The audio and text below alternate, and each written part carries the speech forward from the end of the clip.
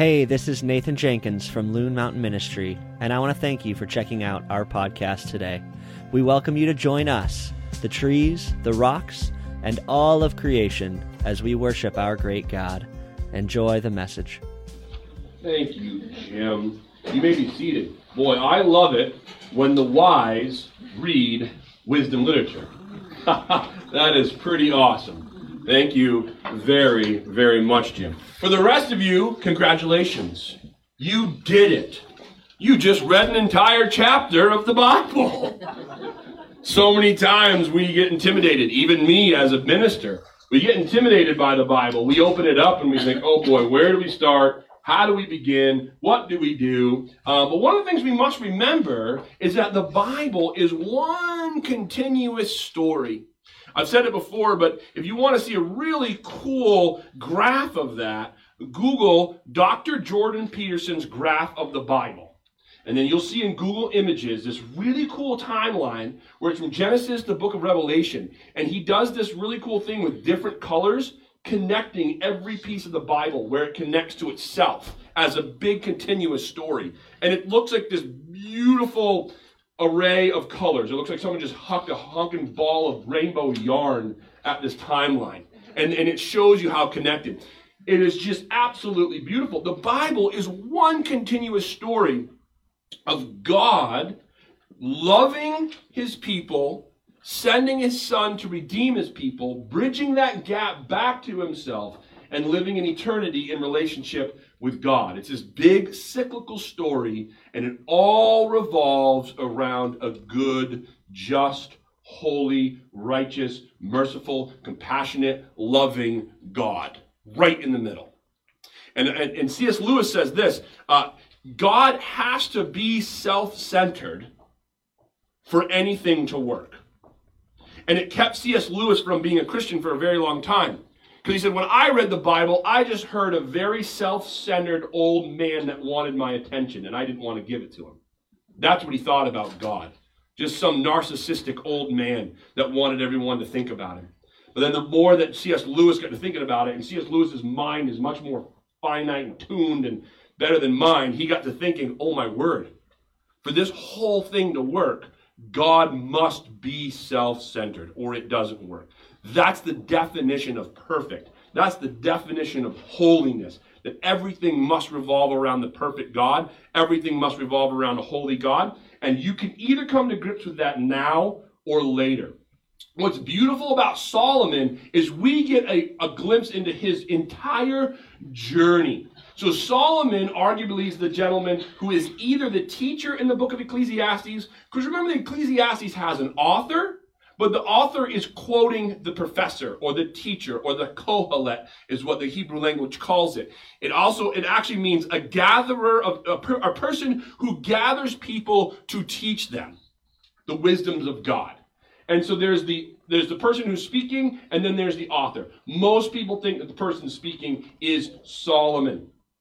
Solomon also is credited with most of the Proverbs, a book of wisdom literature that we're going to move to, thankfully, probably after the next 2 weeks. It's only going to take us hopefully 2 weeks to get through the book of chapter 12. We did a whole chapter today. We're moving along, and then we will dive into the book of Proverbs. Now, Solomon also wrote another book, and that one is easy to know that he wrote it because it's called the Song of Solomon, right? And it's a romance book. Well, I was listening, my friend Chris gave me it's old school. She gave me this cool booklet of CDs. Remember when you'd get a sermon series from a preacher that you really liked, and it was this big, giant zipped book of CDs, and you'd zip it open and you could flip? She gave me one of those on the book of Ecclesiastes by a gentleman named David Jeremiah. And so I went and I had to rummage through my house to find one of those things, what do they call a CD player? And I found one in Jesse's room. I think it was like he used to have a Ninja Turtles one, but that one didn't work. And then I found another one, and it worked. And so I started listening to David Jeremiah. And one of the things he said I thought was really fascinating. He said, Solomon is credited with 3 books. You can argue it if you get into history and all that jazz, but that's not for us. Credited with 3 books, Song of Solomon, Proverbs, and Ecclesiastes. And he said that Song of Solomon was written in Solomon's youth. It's young love. Tomorrow's Valentine's Day. If you want to blush, I encourage you to read the book of Song of Solomon. Who said the Bible isn't fun to read? Crack it open. You will blush. Song of Solomon, he wrote it when he was young and in love.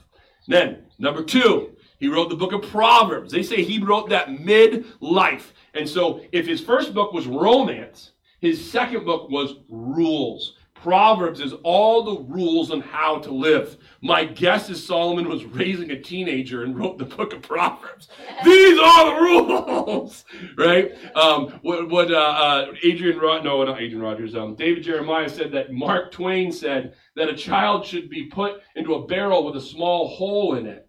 And when they become a teenager, you should plug the hole up. That's what Mark Twain.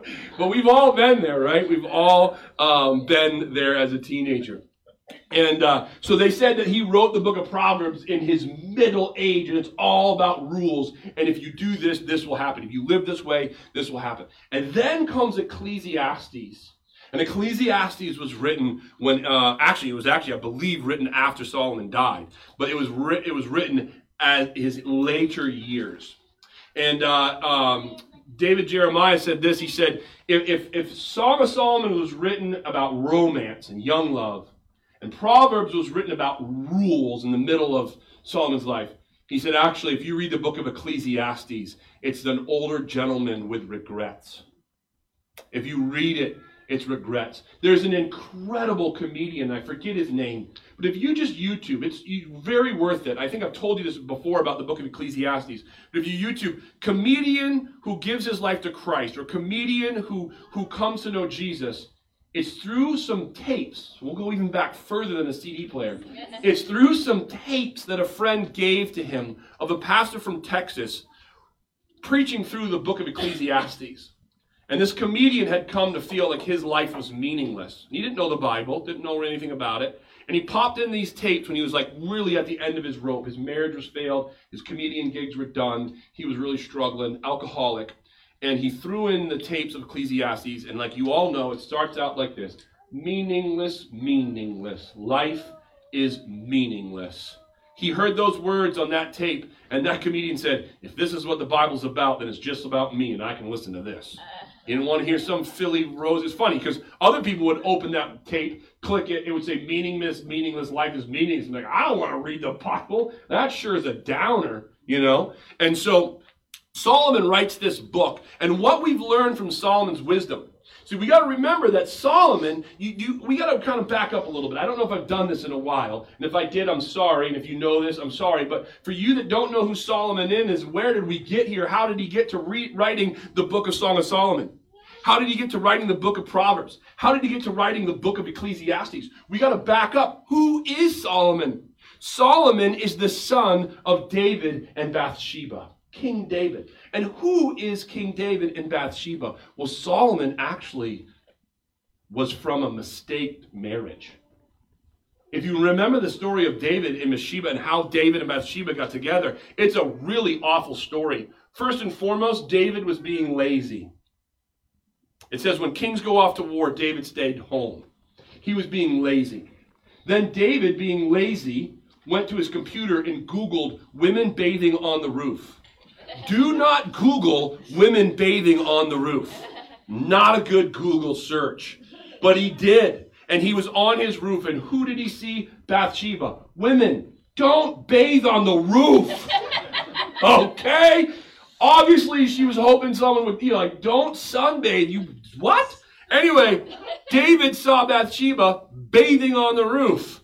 She must have been gorgeous because he's like, whoa. And as a king, you could get what you want. So he called up and said, who is that girl over there that's bathing on the roof? He was told. He said, come on over to my house. They got together, and it was when her husband Uriah was out at war. David got Bathsheba pregnant, got worried about it, brought Uriah home, got him drunk, and he still wouldn't sleep with his wife. Uriah was so committed to his men in the field, Uriah, even drunk, slept on the steps of the palace and said, I will not sleep with my wife when all of my men are not sleeping with their wives and they are in the field. Why am I home and why am I drunk and why am I here? David couldn't answer that question because David had slept with his wife and Bathsheba was pregnant. So Uriah, unwilling to do what is wrong, went back to the battlefield, and David took it a step further. He committed murder. Not only did he commit murder, but he sent the murder letter with Uriah. Uriah carried his murder letter sealed by the king and brought it back to his commander. I can only imagine what the commander thought. The commander said, okay, this is from King David? Yes, got King David's seal on it. Oh, thank you. Uriah said, you're welcome. Anything for the king, sir. Hail God, hail the king. He opens the letter. He looks at Uriah. He looks at the letter. He said, David gave you this to bring to me? Uriah said, yes, sir. He said, okay, go to the front of the line. Yes, sir. Honor the king, glory to God. And Uriah goes to the front of the line and dies in battle. David brings in Bathsheba. Their first child dies. God takes it, sends a prophet. You guys ready? Like, I have not painted a good picture of David, have I? You know what the Bible calls David? A man after God's own heart. There's hope for you. There's hope for me. This dude was lazy, looked at pornography, got another man's wife pregnant, committed murder, and still had forgiveness. He wasn't off the hook. If you read the rest of his story, it was ugly. His family life was ugly.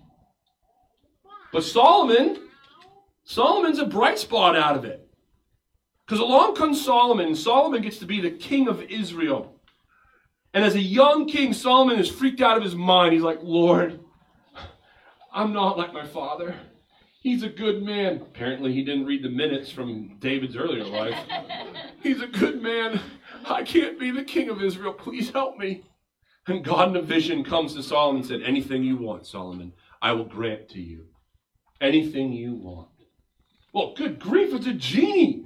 You and I might be like, 1,000,000 wishes. That's what I want. Well, I can't do that. Right? And you see Aladdin? Right. I'll give you anything you want. And Solomon asked for wisdom. Solomon says, God, would you give me wisdom? And God said, yes. And because you asked for such a noble and honorable gift, I will bless you even greater. So Solomon became the wisest man who ever lived because it was a gift from God. But just like David, who was a man after God's own heart, gives us hope because he was a massive failure, the wisest individual who ever lived was a massive failure. Because literally, right after God gives Solomon the wisdom from God, there's a list of, if you become a king, don't do these things in Deuteronomy. And if Solomon is the wisest man on earth, he's got to know the book of Deuteronomy. It was like the only book that was actually in print back then. So he knew the book of Deuteronomy. And it says in the book of Deuteronomy, if you become king, do not store up massive amounts of wealth for you because it will corrupt you. That's number one.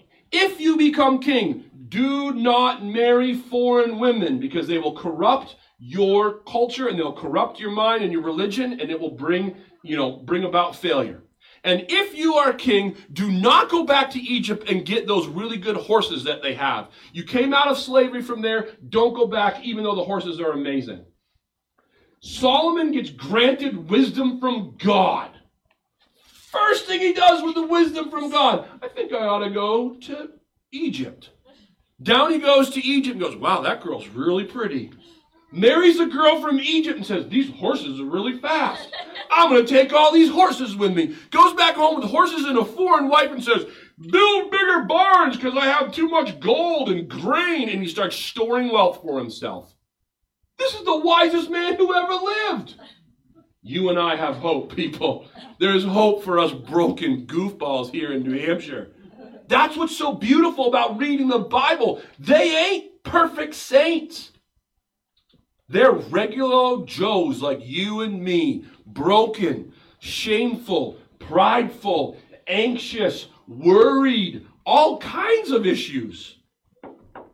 Broken people used by God point to a God that's bigger than anything. And that's Solomon.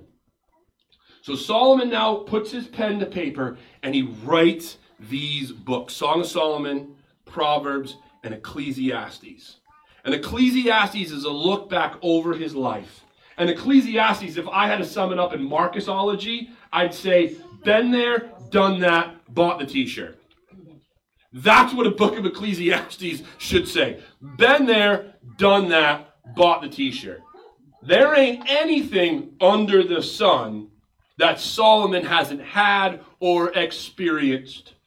And so many times in our lives, we are being driven by a desire to have and experience something we think that will complete us. Let me say that again. So many times in our lives, we are being driven by a desire to have or to experience something that we haven't, and we down below, whether we can articulate it or not, we actually believe that if we got that thing, or if we had that experience, then I will be content. Then I will have arrived. And the book of Ecclesiastes is like having a coffee over there on the couch with the wisest person who ever lived. And there isn't anything that you can say that if I only had that, if I only did this, I would be content, that he wouldn't over his coffee say, been there, done that, bought the t-shirt. Guess what? Meaningless. It was so meaningless, I donated the t-shirt to the thrift shop. It's for sale over there if you'd like it. That's why I came in today. We're sitting in a thrift shop where t-shirts from experiences have come back in. There is no experience except for the salvation of Jesus Christ that will fulfill you. There is no experience, there is nothing that you can have that isn't the salvation of Jesus Christ through faith and confession of your sins that will complete that eternal whole here. And I'm not going to be the snake oil salesman that says if you confess your sins and believe in your heart that Jesus Christ is Lord and that God raised him from the dead, you will be saved. That all of a sudden you're just going to have this perfect, great, awesome life. No, we're still here on earth. We still walk through this. And that's the whole thing about Ecclesiastes. I think he's like, man, heaven is to come. Complete union, unobstructed union with God is to come. But I'm still here under the sun. And life under the sun without faith in God is meaningless. And if you don't believe me, look up depression. Some of the most depressed people are the most wealthiest people in the world. Hollywood, full of anxiety and depression. Professional sports, watch the Olympics right now. They're talking about what it's like to crack under pressure, deal with drug use, depression, anxiety. These are the best athletes in the world. We keep thinking, if I only got there, if I only did that, if I only can raise my children to go to the right college and marry the right person, if I could only find the right person to marry or to have, if I could only get that job, if I could only go to that school, if I could only fill in the blank, have that vacation that my neighbors get to have. They seem to get to travel all the time. Why do they get to travel all the time? If I could only have the camper that my neighbors have. Man, my neighbors have the awesomest camper. How do they have that camper? Right? If I only had the job that she had. Man, if my husband only loved me the way her husband loved her. If my wife only was up for adventure like that one was up for adventure. Get what I'm saying?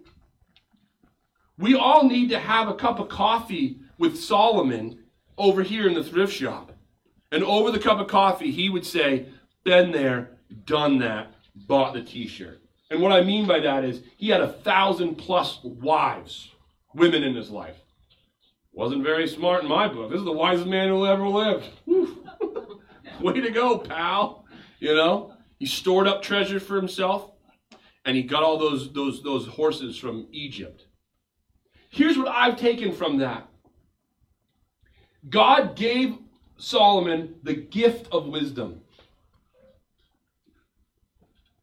See, when God gives you a gift, and each one of you have a gift, that is very clear in Scripture. One, you have a natural gift because every human is made in the image of God. And then two, when you've given your life to Christ through faith and confession in your mouth and belief in your heart, you have a spiritual gift. Because everyone that is born of God is known by God and is filled with the Holy Spirit and is given a spiritual gift, has a rebirth, a spiritual birth. So you have natural giftings and you have spiritual giftings. Those are true. Not only do I see it in God's word, I see it in my line of work as a pastor. I can easily see someone's natural gifting. They're all in the Olympics right now. And I can easily see someone's spiritual gifting. It's really fun for me as a pastor to see someone to come to know Jesus later in their life, and they open up their heart to the Holy Spirit, and the Holy Spirit comes in, and it is very obvious what a spiritual gift is. You're like, wow, you're 50 years old. We know what your natural gift is. It usually has to do with your job and your profession and how people know you in your community and town. But guess what? Now you have a spiritual gift. You didn't possess that before. Where am I going with this? Solomon got given the gift of wisdom. Folks, whether it's a natural gift or a spiritual gift, it is not for you. And when you use it for you, it will rot in your hand, it will rot in your mouth, and it will rot your life. The gift of wisdom in Solomon's life was used to put massive amounts of wealth away. It was used to get any woman that he wanted. And it was used to get all the horses that he wanted. Sound familiar? There's a lot of people right now with a lot of wealth and a lot of fame and a lot of fortune, and they use it to get any opposite sex or any relationship that they want. They use it to get any car that they want. They have to build barns upon barns upon barns upon barns for their cars. Just their cars. And if you go on a tour of their garages, they're like, yeah, I've never actually driven that one. Wait, you have a car you've never driven? Oh, yeah, no, you don't want to drive that one because that one is a Buddha. It's a car. Drive it. But then we like to point fingers at those billionaires. Well, that's us. If you're sitting in this room right now, you're in the top 5% wealthiest people in the world. Let me say that one more time. If you are sitting in this room, I don't care what you make, you are in the top 5% wealthiest people in the world. The average daily wage in the world is $2 American a day. Let me say that again. The average wage, $2 American a day. That's pretty crazy to think about. 7+ billion people. You start doing the math there, it makes sense. But a gift given by God to us is always meant for somebody else. And when you use your gift to make money, put away in your 401k, to have the vacation that you want, and to have the home that you want, and the second home that you want, and to be financially stable, it will rot and it won't bring you meaning. If God has given you physical beauty and you use it as a leverage tool to get what you want, whether it's the job or it's the man or it's the woman or it's the school or it's the promotion, it will rot in your hand and your mouth. Marcus, if God is giving you the gift of public speaking and inspiration and motivation and you use it for popularity and a comfortable life, it will rot. People, if it's a gift given by God, it's meant for somebody else. And if you're using it for you, you will never find meaning in it. Ask any gold medalist. There's so many stories right now. There's so many articles written about gold medalists who are absolutely devastated, meaningless, and want to commit suicide, or already have committed suicide. So obviously the pinnacle is not it. A gift that you've been given by God is always for somebody else. And that's what the whole book of Ecclesiastes is about. It's about an older gentleman who was given the gift of wisdom, looking back over his life and scratching his head and going like, wow, a life under the sun without God is meaningless. And I had, fill in the blank, the cars, the women, the travel, the money, the experience. It was meaningless, meaningless. All is meaningless. Each one of you have a gift. Every person has a gift. A natural gift and a spiritual gift. Ask the Holy Spirit, Lord, why did you give me these gifts? Who are they for? I'm sorry that I'm using them for myself. I'm sorry that I'm storing up in barns for me. I'm sorry that I'm using it as leverage for me, for experiences and success. It's not that success and experiences are bad. Those are all byproducts when you use the gift for God. But when you make them prime products, they will rot in your hand. They will rot in your mouth. And you will live a meaningless life. And I can't think of anything more depressing than a meaningless life. The Bible says that if we trust God and we believe in Him and we use our gifts that He's given for us, for His kingdom, His glory. I love it. Someone says, for the glory of God and the good of all people. For the glory of God and the good of all people. If your gifting is used for the glory of God and the good of all people, you will find meaning. Looks like Sunday school's out. Perfect timing. God, we love you. We thank you so, so much for your gift of your word, scripture, truth. Lord, we're thankful for Solomon, and even though he was a massive failure and a mistake as the wisest person in the world, God, you still loved him, you called him, you forgave him, you filled him with your Spirit, and you filled him with the Spirit to the point where he put on pen to paper that 2,000 plus 3,000, 4,000, whatever it is, years later, we'd be standing here printed on a bulletin that says Loon Mountain Ministry, February 13th, 2022. You knew that. You knew that this wisdom would be printed by a printer in our office with ink and paper when this was written 4,000 years ago. You're good, God. You love us so much you'd give us this thing right now in our hands. You'd let us be able to read so that we can know your truth. Help us to understand any gift from you is for other people. It's for your glory and the good of all people. And when we use our gifts for ourselves, they'll just rot and make a meaningless life. Thank you for giving us meaning. Thank you for giving us purpose and your Spirit. We love you. In your name we pray. Amen. Thanks for listening.